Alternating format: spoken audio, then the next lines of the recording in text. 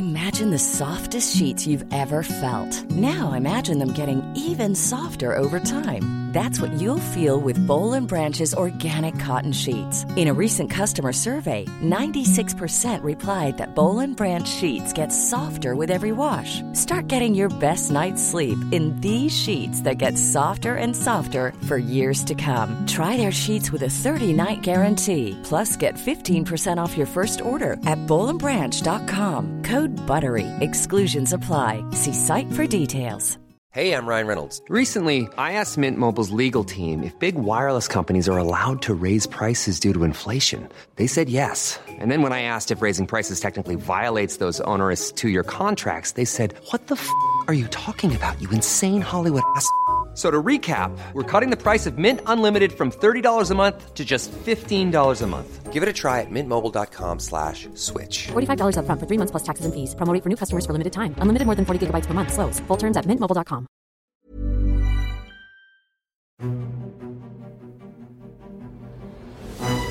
Hi, I'm Jeffrey Archer, and I'd like to welcome you to my podcast, Unputdownable. We celebrate and revel in those works of art and literature that are quite simply impossible to put down. So I ask my guests to choose their favorite book and one other piece of culture. It should be something that grips them and always leaves them wanting more. And I will also be offering up 2 of my own recommendations. In this episode, I am joined by the broadcaster journalist, who of course has a passionate love of politics, which she won't be able to hide. And indeed, I won't be able to always agree with her. But we will find common ground. We'll find it in our love of literature and other culture. Her talent for writing stretches from politics to comedy. Some may feel that's the same thing. And in 2020, she was one of the launch presenters on UK's digital radio station, Times Radio. I am, of course, talking about Ayesha Hazarika. Lovely having you on the show, Ayesha. First, tell me, how are you? I'm well, Jeffrey. I'm very well. It's been a busy time with me. Lots going on, lots of media work, lots of politics. How are you? I'm very well indeed. I've had my booster jab, so I'm ready for you. What have you been doing the last few days? Well, I have just returned from conference season, Jeffrey. I've been in Brighton and I've been in Manchester. So I feel slightly broken because, as you know, the conferences are quite heavy going. Well, I always loved them because it was the one chance you actually got on the ground with the people, other than actually walking in their constituencies. So no, I'm a conference man. Of course, you will remember the days when you were advising 2 prime ministers, first Tony Blair and then Gordon Brown. It must have been very different now going to a conference as a journalist and having to report both on the party you support and both on the party you don't support, rather than sitting in a quiet room saying to the Prime Minister, "It might not be wise to say that, Tony." No, absolutely. As a journalist, I'm always looking for the conflict or the row or the gaffe or the drama. And when I was an advisor, I wanted everything to be as boring as possible and everybody to stick to their scripts and not cause any trouble. But of course, as a journalist, it's very different. But it's fascinating, isn't it? And it's a chance really for everybody to get together, particularly after the pandemic. And anyone connected in politics has the gift of the gab. They like chatting, you know, all the business done in the bars and the clubs very late at night. So there was a lot of fun that was had, and a lot of karaoke was performed on both sides. I think karaoke could bring the two parties together. You're talking about on the stage or in the bars at a later time? Well, maybe on the stage. A lot of karaoke was happening in the bars and the parties. Maybe they should have, instead of Prime Minister's questions, we should have like a sing-off in the House of Commons. It might be more interesting, might be more fun and illuminating. Now, my podcast is going to ask you 2 things, Ayesha. It's going to ask you a book you found unputdownable or has lived with you or you have read more than once. A very special book in your life. is the first choice. We can discuss that. And then I will tell you a special book in my life and we can discuss it. But you go first. Okay, so my really special book is actually a grouping of 4 novels together called the Neapolitan novels. And the first one is called My Brilliant Friend. And it's by an amazing woman, we think, called Elena Ferrante. Forgive me for interrupting you. Why do you think she's a woman? Because Elena Ferrante is a secret identity. Nobody knows the real identity of this author. It's a pseudonym. This author has maintained muscular privacy and has said, nobody needs to know who I am. They just need to know my stories and the characters.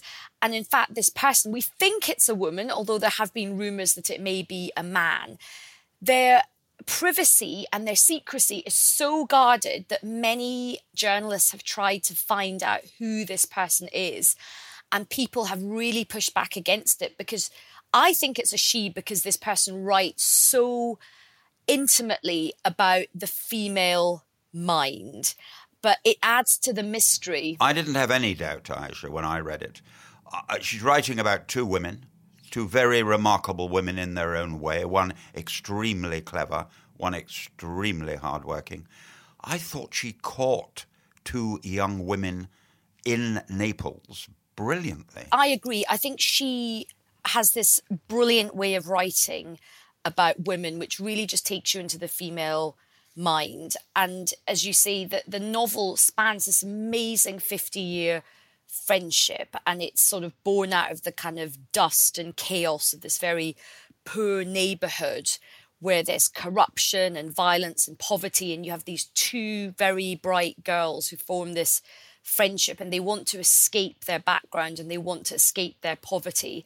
And it's very interesting about how their lives sort of, they start together and then their lives kind of diverge and they weave in and out of each other's lives. And what I loved about this book is sometimes when female friendship is written about, it can be done in a kind of slightly saccharine way. But I felt what was so great about this book is that it was very raw. It captured complex, flawed female relationships, which can be full of jealousy and rivalry and insecurity. And I thought the envy and the jealousy were obvious, and I thought as they grew older, it kind of became more tense the way they parted but came back together. Yeah, and I think that's what a lot of women really love about these novels, because female relationships can be complicated. Female relationships are intensely close, but they can be quite flawed.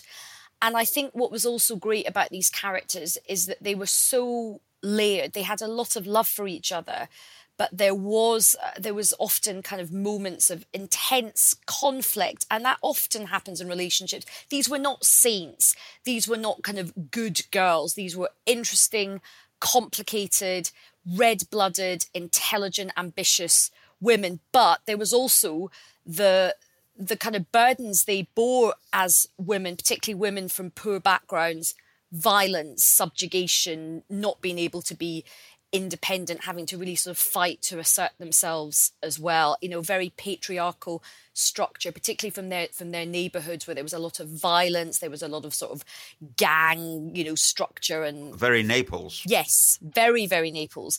And I think that's the other great thing about the book as well. The 4 books, it captures the really interesting time, the backdrop of Italian politics and how the economy was changing and how society was changing as well. I felt also when I was in Naples a couple of years ago, and I read it 2 or 3 years ago, she caught that brilliantly, because I walked from where in theory her home was down to the waterfront, which we see so brilliantly described in the book.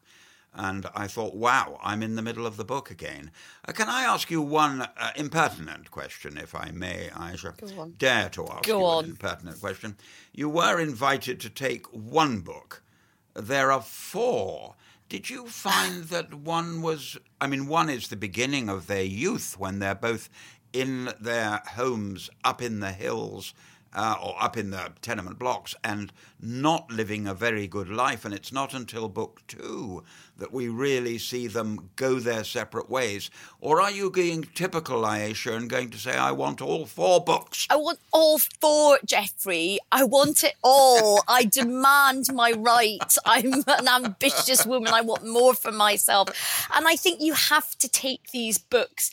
It's almost, I didn't feel like it was 4 separate books, actually, because I galloped through them so much. So I started reading them on holiday a few years ago, and I had come out of politics, and you know what it's like in politics. I mean, you're probably sort of slightly different, but I found that I just didn't have that much time to read really good fiction. I was so busy reading politics all the time and reading newspaper articles and academic papers. I just devoured these books, and I felt like it was one big book. I didn't feel like it was 4 separate books. So that's why I think they count as one book. Yeah, no, I think, to be fair, it is one very big book because it's over 2,000 pages if you take all 4. And I agree with you that it's beautifully written. She's a fine writer. And I think we should give great praise here, and I always do it with anyone who's had a book translated. We should give great praise to the translator, because sometimes when I read a translated book, I think, I wonder what the original's like. I didn't with this. I thought it had been done beautifully, and she would be very pleased with it. Yeah, and it's interesting that she's had this long-standing relationship with this particular translator, who I think also works for The New Yorker. And the translation, as you say, it's very sensitively done, and it works really well. And the other thing which I think is really interesting about her writing is that she manages to do, I think, 2 things. She's brilliant at writing with a kind of a sense of abandon on the one hand and kind of control on the other. And the yarn in itself is gripping, the story, you know, it's a page turner, but it's also very intellectually satisfying as well. She's been winning prizes all over the place. And so we must now move on to my book, Ayesha, which I chose. Really, it's a novella rather than a novel. It's called Reunion, and it's by a man called Fred Ullman, who actually was an artist but wanted to write this book because it was, as so often first books or novellas are, very personal indeed. And although I read it, I must have been over 50 when I read it for the first time, it was an eye-opener about anti-Semitism. Because here we have a young Jewish boy who's clearly very, very clever, very bright, and doing well in his class. And along comes a German aristocrat to be in the same class. And they're most unlikely even to speak to each other, yet they end up the closest of friends. Why? Because the one thing they have in common is they're both extremely bright and therefore enjoy each other's company. I'm not going to say any more about the book. I mean, I'm fascinated to hear your view. I'm not going to say any more about the book, except that the ending was remarkable and really woke me up to what a young Jewish person was going through in the late 1930s, the early 1940s. But more important, that there were people with very high moral standards and courage who, despite not coming from a Jewish background, had the courage to actually do something about it. Yeah, it's interesting. There's a bit of a theme, isn't there, from the last book we've discussed. Really bright people and, you know, friendships being born out of intelligence and that kind of connection. I have to confess, I haven't read the book, but I'm absolutely going to. I've been researching it. I mean, it looks fascinating and heartbreaking and shocking at the same time. And it does remind me of other bits of dramatic narrative which have tried to depict that kind of friendship across the divide between Germans and Jews as well. I mean, it feels very timely, particularly because we are living in an era where there is a rise in anti-Semitism. We've seen it in politics. We've seen it on the left. We've also seen it in the hard right of politics as well. I'm very keen to see it. I wonder if it has got echoes of the concept of friendship, as in the boy in the striped pyjamas, which is another... Ah, yes, but this was written long before Yeah. The Boy in the Striped Pyjama. This goes back some years.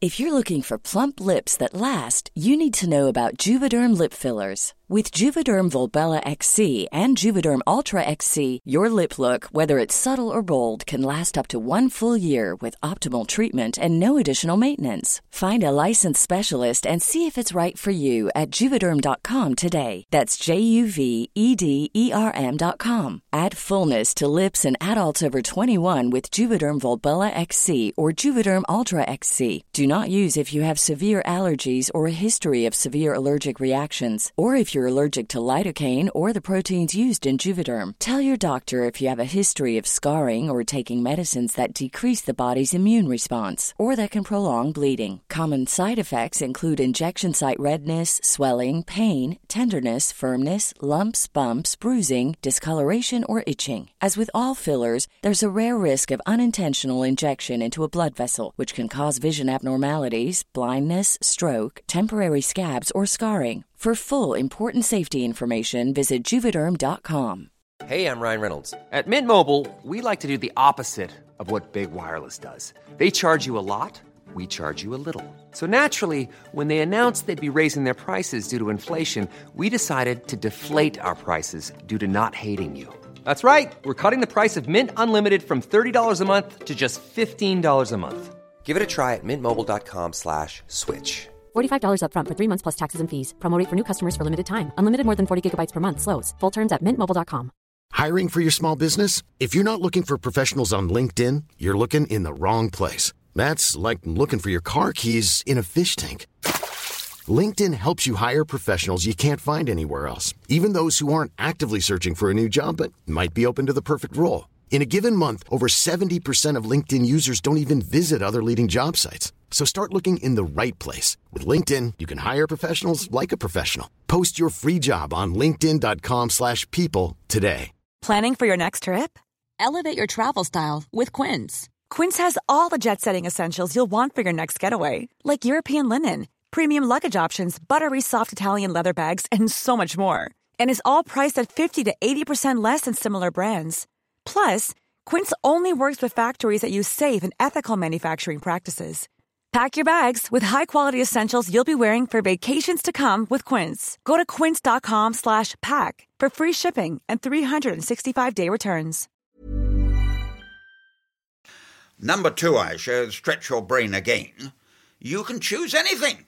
You can choose a television series, you can choose a painting, you can choose a concert piece. The person listening doesn't know which field you'll go into and what you will discuss. Over to you. So I've picked a television show which has kind of mirrored my life a bit. And as you know, Jeffrey, and we do some things on TV together, I am a real politics geek.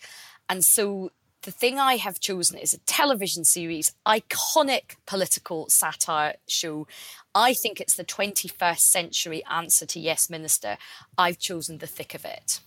Well, I admire you for that, and you clearly pointed very kindly to my own era, which is about the 17th century, when, of course, I loved Yes Minister, had the privilege and honour of knowing the two main actors in it, and two very great actors they were. So I'm afraid by the time I got to your choice, you have to explain to me why you think it's in the same class as Yes Minister. Because it's one of these things which just so brilliantly captured what life was like as a civil servant press officer and, of course, as a special advisor, and life as a sort of minister or cabinet minister in a sort of lower ranking department. And what was so clever about it was that it very much coincided with the beginning of the end of the New Labour project. So it ran from 2005 to 2012. And it just, particularly because I was working in politics at the time, I had been a civil servant, I then became a special advisor. The accuracy, and even though it was really funny, there episodes where it was so close to the bone for me. I was laughing, but I was also sort of dying inside because I recognised so many of the kind of turns of phrase or the like ludicrous sort of cringy situations they found themselves in. And it had a brilliant writing team. Armando Iannucci, Jesse Armstrong, who has written Succession and Veep, Simon Blackwell. Brilliant cast. Peter Capaldi, Chris Addison, Rebecca Front, Alex McQueen. Brilliant writing. Brilliant cast. They actually improvised quite a lot of the scenes as well. And it just worked really well because I think to do satire well, it does have to be quite even-handed and it has to be quite close to the truth. And they clearly spoke to a lot of people who worked within the civil service and within, the political arms of political parties. So they completely nailed all the detail brilliantly. And it captured the sort of neurosis that New Labour had, which was trying to manage the media all the time, trying to manage and micromanage the message and getting absolutely hysterical. Malcolm Tucker giving people like a hair drying if they'd had a bad outing on Newsnight. And it was so familiar because anyone who's been a minister or a political advisor or been a communications part of the civil service just recognised all that micromanaging, and it was just brilliant. I don't think anything has ever come close to it. And we do have a situation now where when things happen in real life, people just go, well, that was like something out of the thick of it. As they did in my time with Yes Minister, because I know Margaret Thatcher didn't watch a lot of television. Well, that wasn't her style, but she loved Yes Minister, and it was, as you rightly say, like your show, written by brilliant writers and acted by two of the finest actors in our country, both who won knighthoods for their performances, both, to be fair, as much on at the National Theatre as they became famous on television. That's the irony of television. But I'm bound to ask you, how did Tony Blair and how did Gordon Brown feel about the show? I can't imagine Gordon Brown watching it, I have to admit. I think he was probably a bit like Margaret Thatcher. He was too busy doing things. I suspect the people around him did, and particularly the people around Tony Blair. I think Tony Blair probably watched it and probably quite liked it and probably thought it was quite funny because so many of the characters were sort of based on a lot of the characters around Tony Blair. There's no doubt that Malcolm Tucker has a lot of Alistair Campbell in him. The long-suffering civil servant press officer is definitely modelled and is a hybrid on actual sort of real characters. So everybody I knew who was working in Number 10 at the time and working at the Treasury, everybody watched it and everybody loved it. But it did have these moments which, as I said, were just so painful. They were almost too close to the bone. And there were some spin-offs as well. So there was a film that was done afterwards called In the Loop, where they all go on this trip to America. And if you have not seen it, Jeffrey, it's absolutely clutch your side hilarious. Again, there's just so many moments of truth. So there's one moment where the sort of junior minister is desperate to hustle into some meeting in Washington where there are like sort of senior American politicians, and he wants to make a point. He wants to talk in the meeting, and a senior advisor has to tell him in no uncertain terms that he is what is known as room meat. He is only there to fill up the Very room. cruel. He's there to not have an opinion, and what was so funny is after that film came out, I remember I was working for my boss Harriet Harman at the time, and sometimes when we were going to a meeting, let's say with the Prime Minister, where basically we were just there to fill the numbers, I'd have to say to him, "Be very clear, this meeting, 2 words, room meat." Yeah, the two of you, I might say. Or did you? On those meetings, I found when I had the privilege of being with Margaret Thatcher or John Major, you actually didn't say a word. You sat at the back and discussed what the Prime Minister felt afterwards. Were you the same? Yeah, definitely. There were some meetings where you were just basically there to sort of absorb what was going on. You were sort of seen but not heard. So I'm going on to my one, and this week I've chosen, because I love art, there's no city on earth I've been to where I haven't been to see their gallery. It's the first thing I do. And many, many years ago, when I was in Copenhagen on a book tour, I went to the National Gallery and fell in love. Really fell in love. I mean, with one particular painting. And then I saw a lot of his paintings. Anyone listening to this podcast, I ask you to pick up your phone and look up the name Krøyer. And that's spelt Kroyer.